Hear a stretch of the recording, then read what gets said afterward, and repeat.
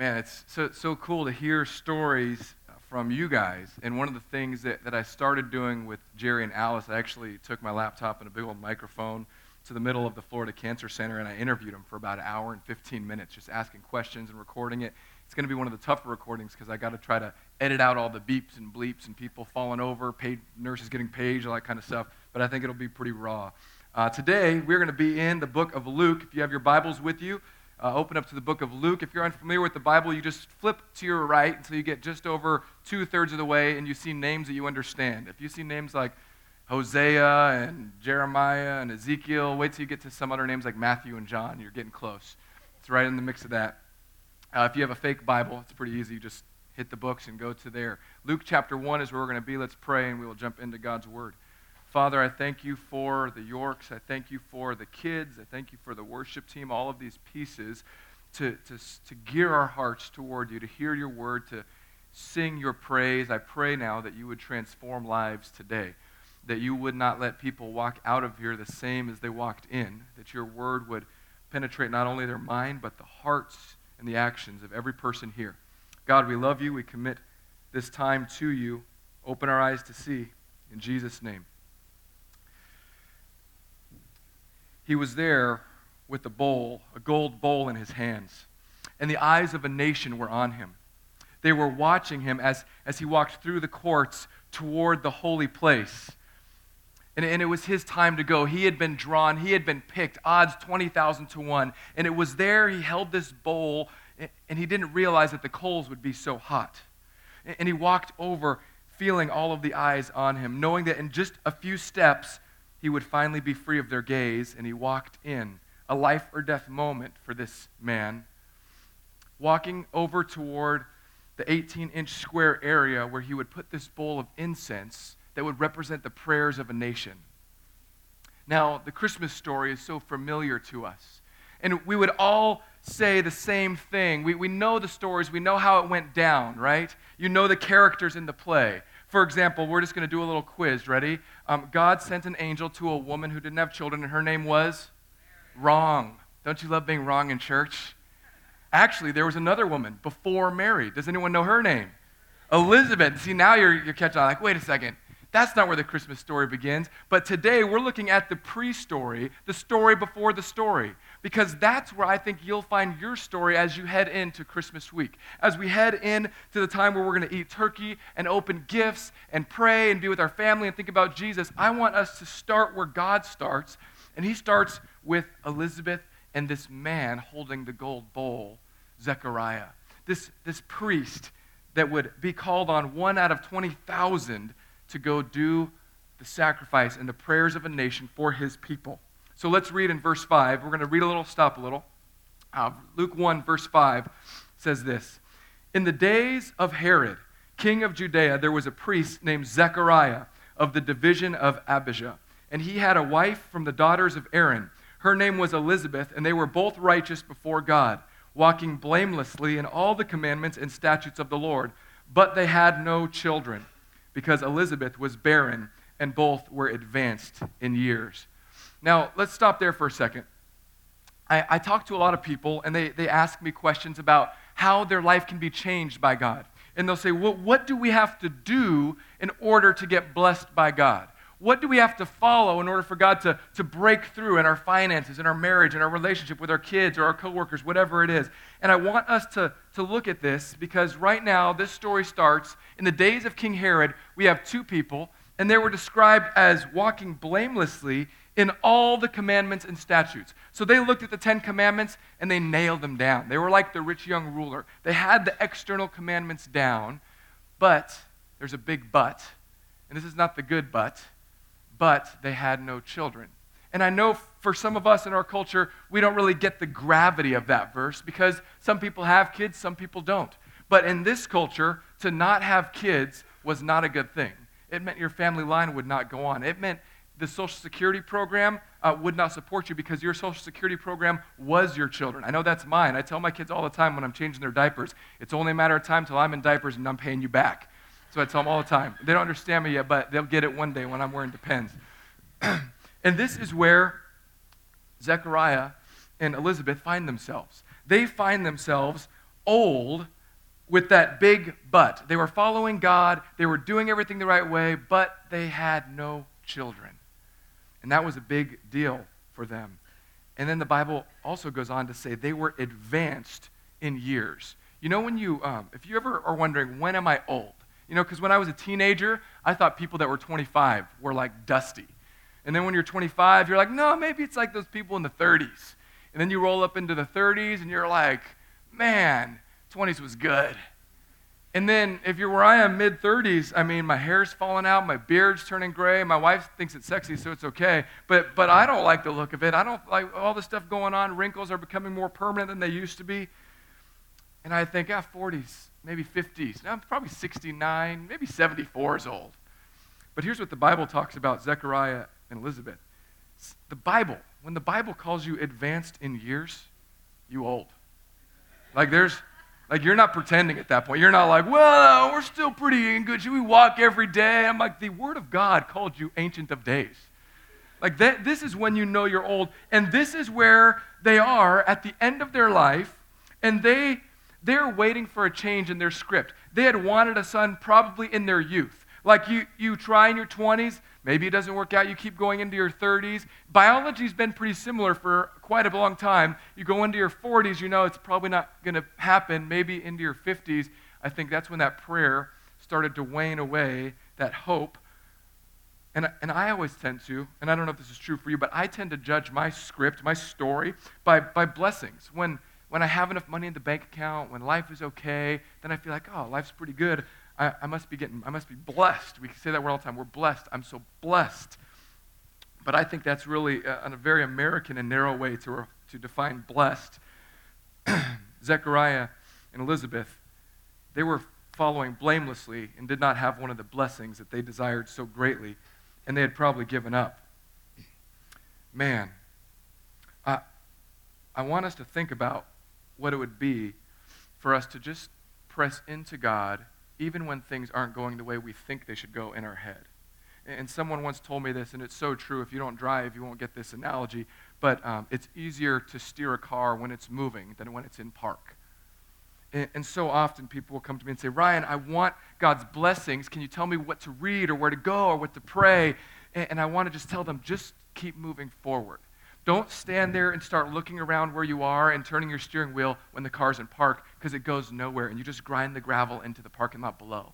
You can't steer a car that's not moving. But if you start living for God, waiting, saying, God, I don't know what I'm specifically called to do, but I know you say to serve the poor. I know you say to help people in need. I know you say to love my neighbor as myself. So I'm just going to start doing that.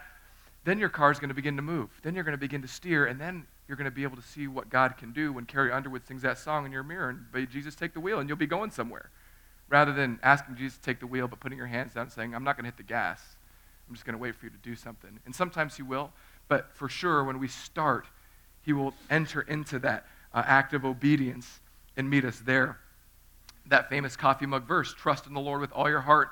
Do not lean on your own understandings. In all your ways acknowledge him, and he will make straight your paths. But as with any path, you've got to be moving forward to go on the path. So this is Zechariah now. He's old.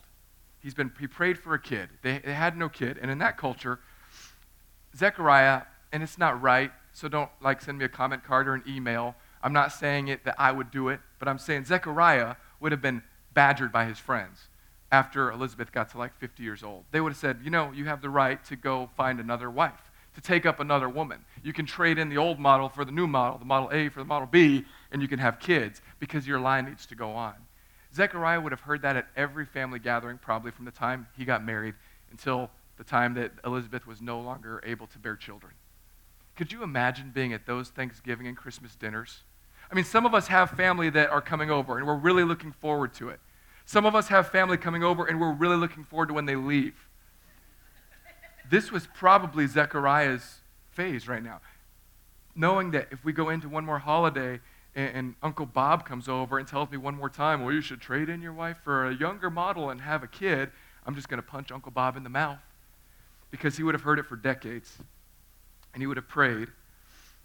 But God had such a different plan.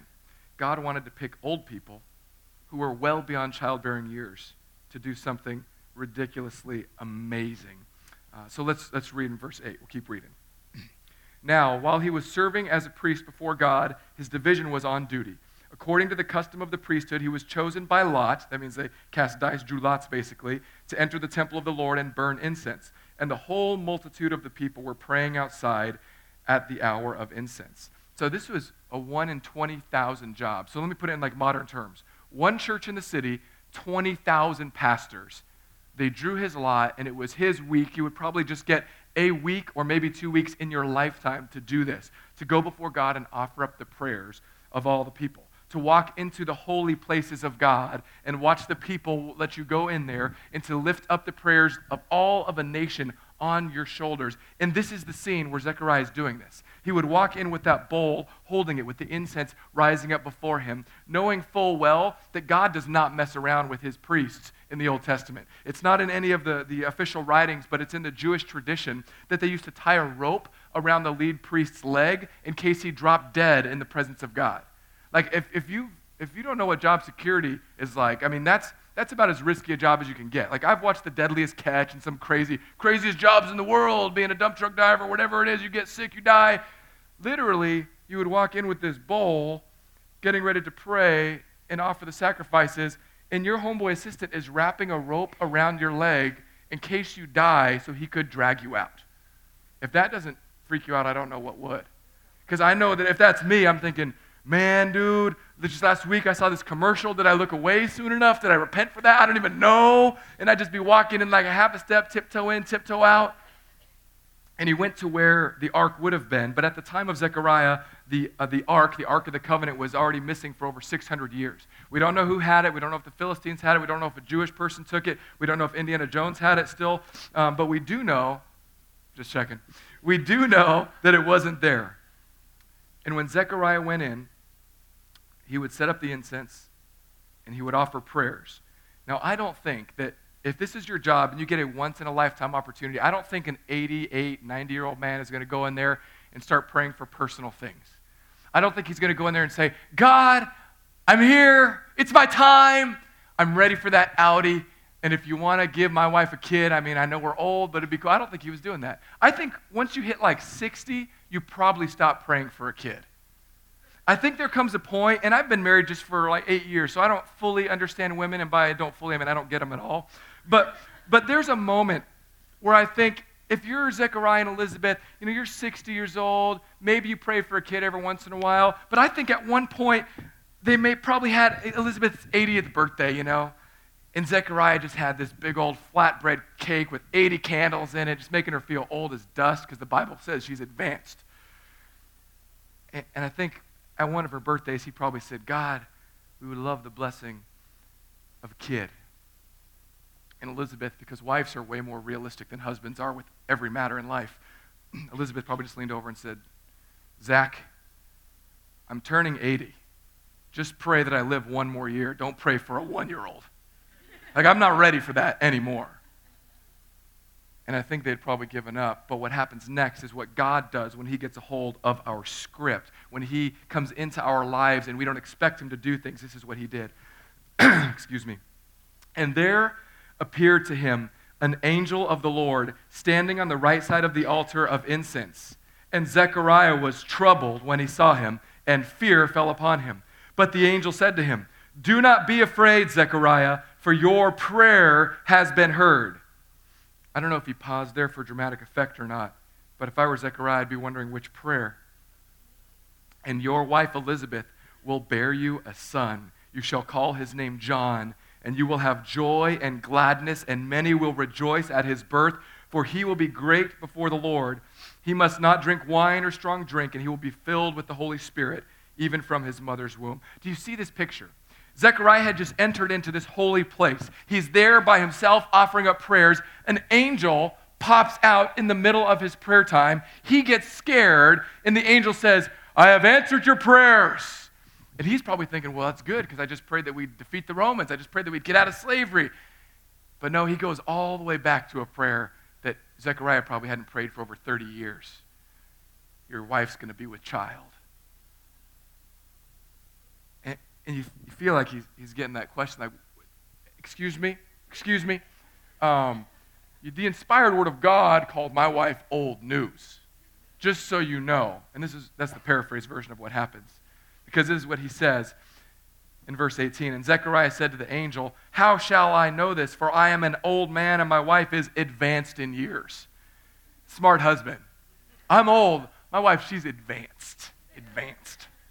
The angel answered him, I am Gabriel. I stand in the presence of God and was sent to speak to you to bring you this good news. I need to cover a few things here. Here's where Zechariah is. He's at their version of church, and he's doing all the right things. But you better believe that he was burdened without having a son to carry on his name. You better believe that was getting to him. And he was probably just doing that thing that my choir teacher taught me, fake it till you make it. And so often, I have this fear that the place we fake our lives being together the most is here. And I know, I've been around the block. I know that some of our lives, by some, I mean all, are jacked up. I know that we've got good years and bad years. And I've told you this before, I really look forward to the day where finally my pride can be down at a level so I can just be even more honest and terrify people away from here. Because let's be honest, if we're faking it at church and then we go home and we're this rancid, angry, foul-mouthed person to our spouse or our kids, that's not going to do any good. You know, there's something that happens when we come in here and we fake it. So here's what they said. I want to go back up to verse 17, or verse 16, sorry. And he will turn many of the children of Israel to the Lord their God, and he will go before them in spirit and power of Elijah to turn the hearts of the fathers to the children and the disobedient to the wisdom of the just. So this is a weird line. The angel says, this is what your son's going to do. And unless you're an Old Testament person that loves reading the Bible, you may not know this, but the very last verses in the Old Testament, in the book of Malachi, are these words. So God had this huge story. He created the world, things got jacked up, they had all the main characters. Abraham came, Moses came, in slavery, boom, kings, Goliath, David, whack, Solomon, wives, prostitutes going, breaking down, kingdom split, come back together. That's a whole Old Testament right there. You're welcome. Don't have to read it this year. And then at the very end of it, he says, God's going to do something. He's going to bring fathers and sons back together. He's going to bring the hearts of parents and children together in a new way. And then God goes dark for 400 years. He leaves this prophecy, and there's all these prophecies saying something's coming, something's going to change, and then he ends it. And now, when God jumps back on the scene here in Luke, he says this prophecy that God said right before he went dark, it's now. And part of what's going to happen in this new covenant is that the families are going to get stronger again. And I know some of us are thinking, Ryan, the families are so weak in our culture. The family unit has disintegrated in our culture. And I want to tell you, part of God's plan is to raise up the family. God knows how important the family is, the family unit. He created it. He created men and women and the process that you make babies with. We call it playing Legos. And some of you are like, just with my brain, I'm sorry. And he said, this is good. And the enemy said, yeah, that is good. I'm going to do whatever I can to wreck it. I see that families are good and I'm going to ruin it. But here's God when he breaks the silence saying, I'm bringing back what I promised. I'm going to bring back the family unit and make it strong again. And this was the opening of the Christmas story. And I'm going to do it by giving a child to an 88-year-old woman and a 92-year-old man. And I'm going to shock the world. I can't wait till we get to the day where we're real and honest and authentic here, and we go home and pretend to be good. I know that I'm not alone because I stand by the door sometimes, and you could see tears in people's eyes. I know there are mornings when I greet some of you out at the minivan, and I say, hey, how's it going? And you say, oh, everything's good. But what you really mean is, I am so angry. I'm not talking to this one. I don't like that one. If this one doesn't change their attitude in 48 hours, he's not going to be alive. Like, that's the greeting I want. And I'd be like, welcome, we're here for you. I want the dads and the moms that are coming here week after week saying, I don't know how we're going to get through this week. I'm just desperate. I need something inside that building. I need God to break in and do something because my script is not working out. My story is not the way that I had envisioned it. And that's when God says, just wait.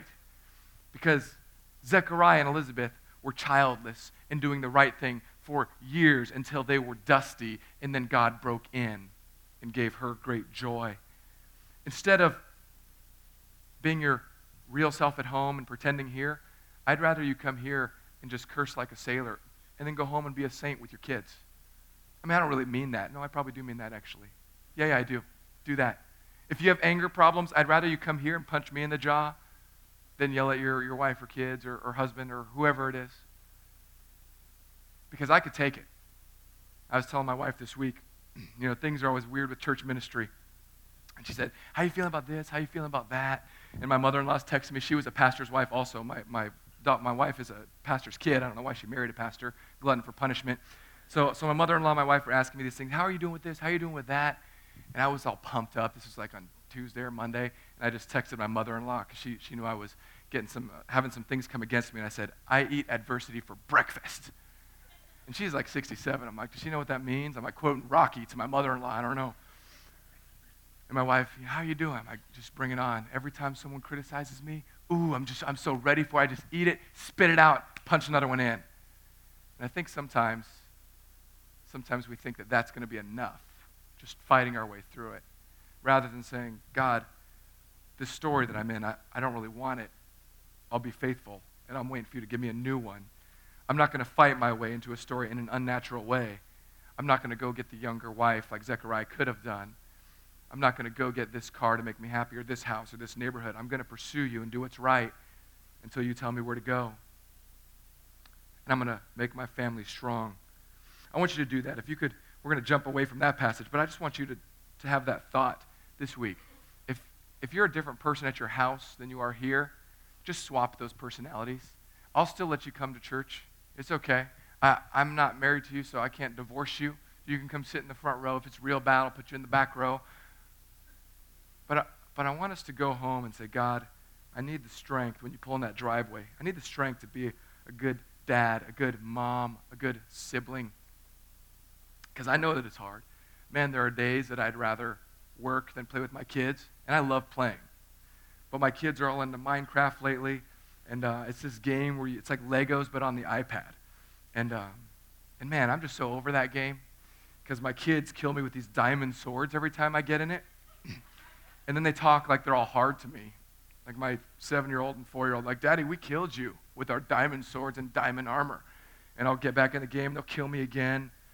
And I get so frustrated because I'm not a sinful person at all. And I'll throw my phone down and be like, let's go outside. We're going to battle. And Jackson's like, it's okay, I'll use a wood sword. And I'm like, no, we're going to battle for real. You kill me, I kill you. And he goes, Daddy, what game were we playing? I'm like, this game.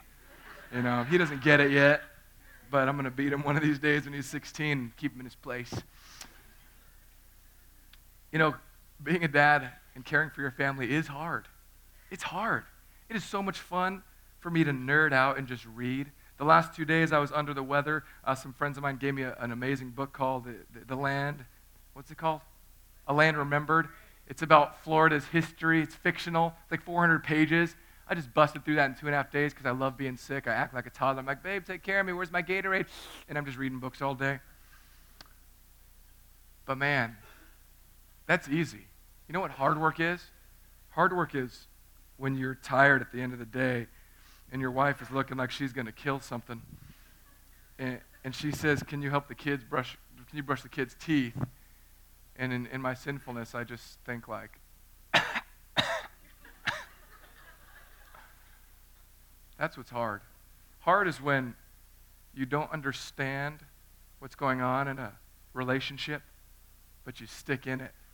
But you say, I'm going to stick with this because God cares about the family, because God cares what happens when our door is closed, when nobody's looking, because God is there and knows that the strength of a community is going to be built on the strength of the families that build the strength of the church. So, that's a side note. But that's what God's doing. He's restoring order to things that were broken. The family got broken. He's restoring order. Sin broke the world. He's restoring the world.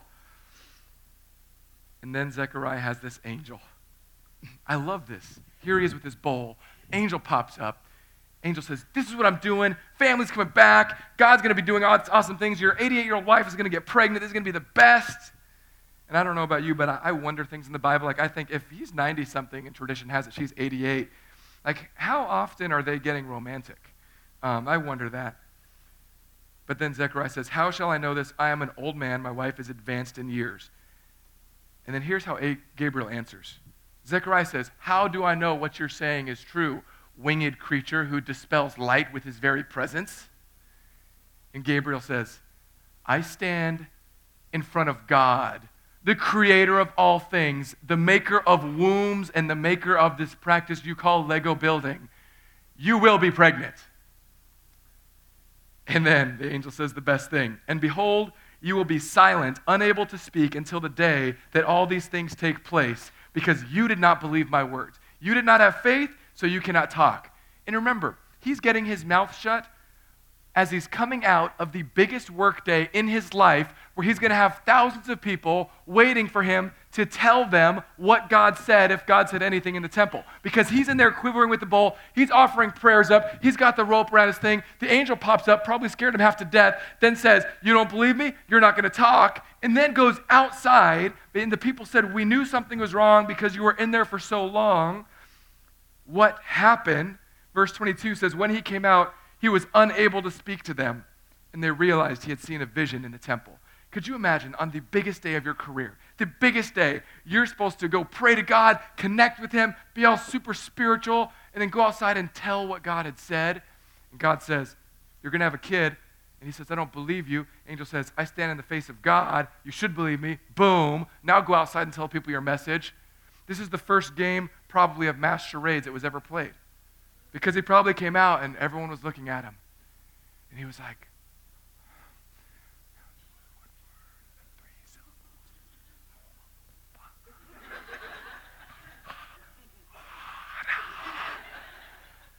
and they're like, he must have seen a vision. It was of a flying pregnant buzzard, or who knows what he's doing. Just trying to get through the story. And then what do you think when you go back to your family gatherings then? You have relations with your wife. She gets pregnant. She's 88 years old. She's there, belly growing. You still can't talk. People come over. Uncle Bob's like high-fiving you now. Yeah, way to go. Right before you die, pop out a kid. And then the child is born. The child is born. And this is the Christmas story before the story. And you're wondering, how does that fit in for me? These are Bible people, right? These are Bible characters. I've got my 21st century problems. I've got mortgages. I've got relational issues. I've got kids who despise me. I've got a bank account that's overdrafting day after day after day. I've got debt out of my ears. What does this story have to do to me? Well, here's where it is. So many of you this Christmas season, you've written off that God could change your script because of circumstances that you think have you stuck. You think you have less hope than an 88-year-old woman and a 90-year-old man whose dream was to have one child? I mean, I get why Zechariah said, you've got to be kidding me, God, because it seems so unlikely. And some of you are thinking, we cannot get out of our situation. We don't know what to do to get out of this. And here's what I want to tell you. Some of you are waiting for the magic spiritual formula. And some of you would pay me $10,000 if I had a formula to get you out of your current situation. But what I have is this. In the midst of your pain, in the midst of the story that you don't like right now, God will meet you there. He's not expecting perfection out of you. It says that Elizabeth and Zechariah walked blamelessly. Their external actions, they were nailed down. But what they didn't have is that they didn't have faith. They didn't have faith that God could do the impossible. They didn't believe that their Christmas story could have a child involved in it. They didn't believe that God could overcome old age and dusty ovaries. Some of you don't believe that God can overcome your job, that God could overcome your relationship. Some of you don't believe that God could reach into the heart of your spouse and take it out and turn it from stone to flesh and plunge it back in. But I've seen it happen hundreds, if not thousands of times. When I interviewed Jerry and Alice at the chemo place this week, I asked them various questions. One of them was about their Bible reading. I said, how have things changed from when you got cancer to where you are today? And they said, it was like we could see. Now we can't get enough of the Bible. We can't wait till Sundays. We just want to hear what God's going to say to us. And we just keep reading and going through it. And I said, yeah, isn't that the best? And some of you are thinking, I don't have that, and I want that. Well, here's what you do. You position yourself under God's commands. And you say, God, I fall short, and I need you. And I'm going to do things that you tell me to do so I can steer this car a little bit. I'm going to care for others. I'm going to love my neighbor, and I'm just going to wait for you to show up. And he might show up earlier than you expected. He might show up later than you expected. But as we press into him, not pressing into cleaning ourselves up, but press into our need for someone to bring us along, God will show up. As I've been telling people lately who have been asking, how do I get over this spiritual dry spell that I'm in? I tell them, I need you to go to God and bring nothing. Part of why we get stuck in a Christian spell is we go to God and we bring something. We say, God, look what I've done. God, look who I am. God, look at my gifts. God, look at my talents. God, look at my offering. God, look at my tithes. God, look at. And God wants us to come to the place where we can just say, God, my story, my script, it's broken and jacked up in a hot mess. I need you, because without you, I'm not going to make it through this Christmas. I'm not going to make it through 2016.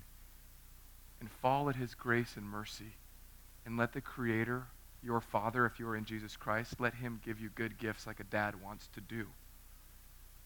That's the Christmas story before the story. This Thursday, I'm excited. We're going to have a service in here.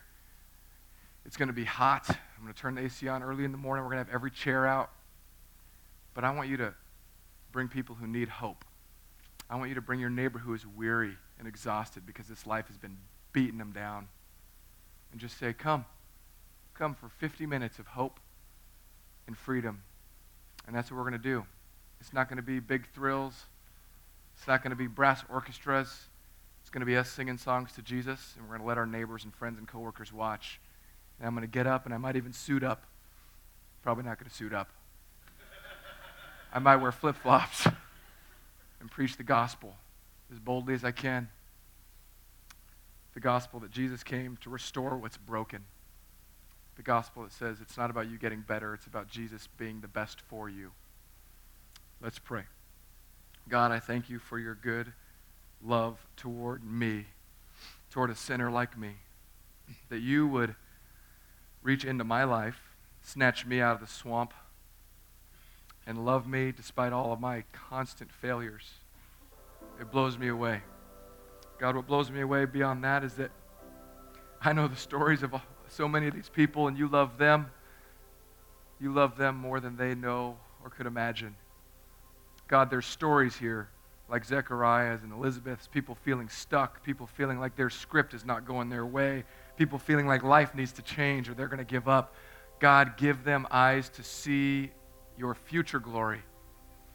Help them bear through these trials, knowing that these temporary pains lead to eternal joys and pleasures, and surround them with church family that will encourage them and pray for them and help provide for them in times of need. God, we're living in a world where people are tired and weary and broken. I'm one of them, and I need you. There are so many in this community, and they need to hear your good news, that you've come to set captives free, that you've come to take the heavy burden and make it light. God, we love you in Jesus' name. Amen.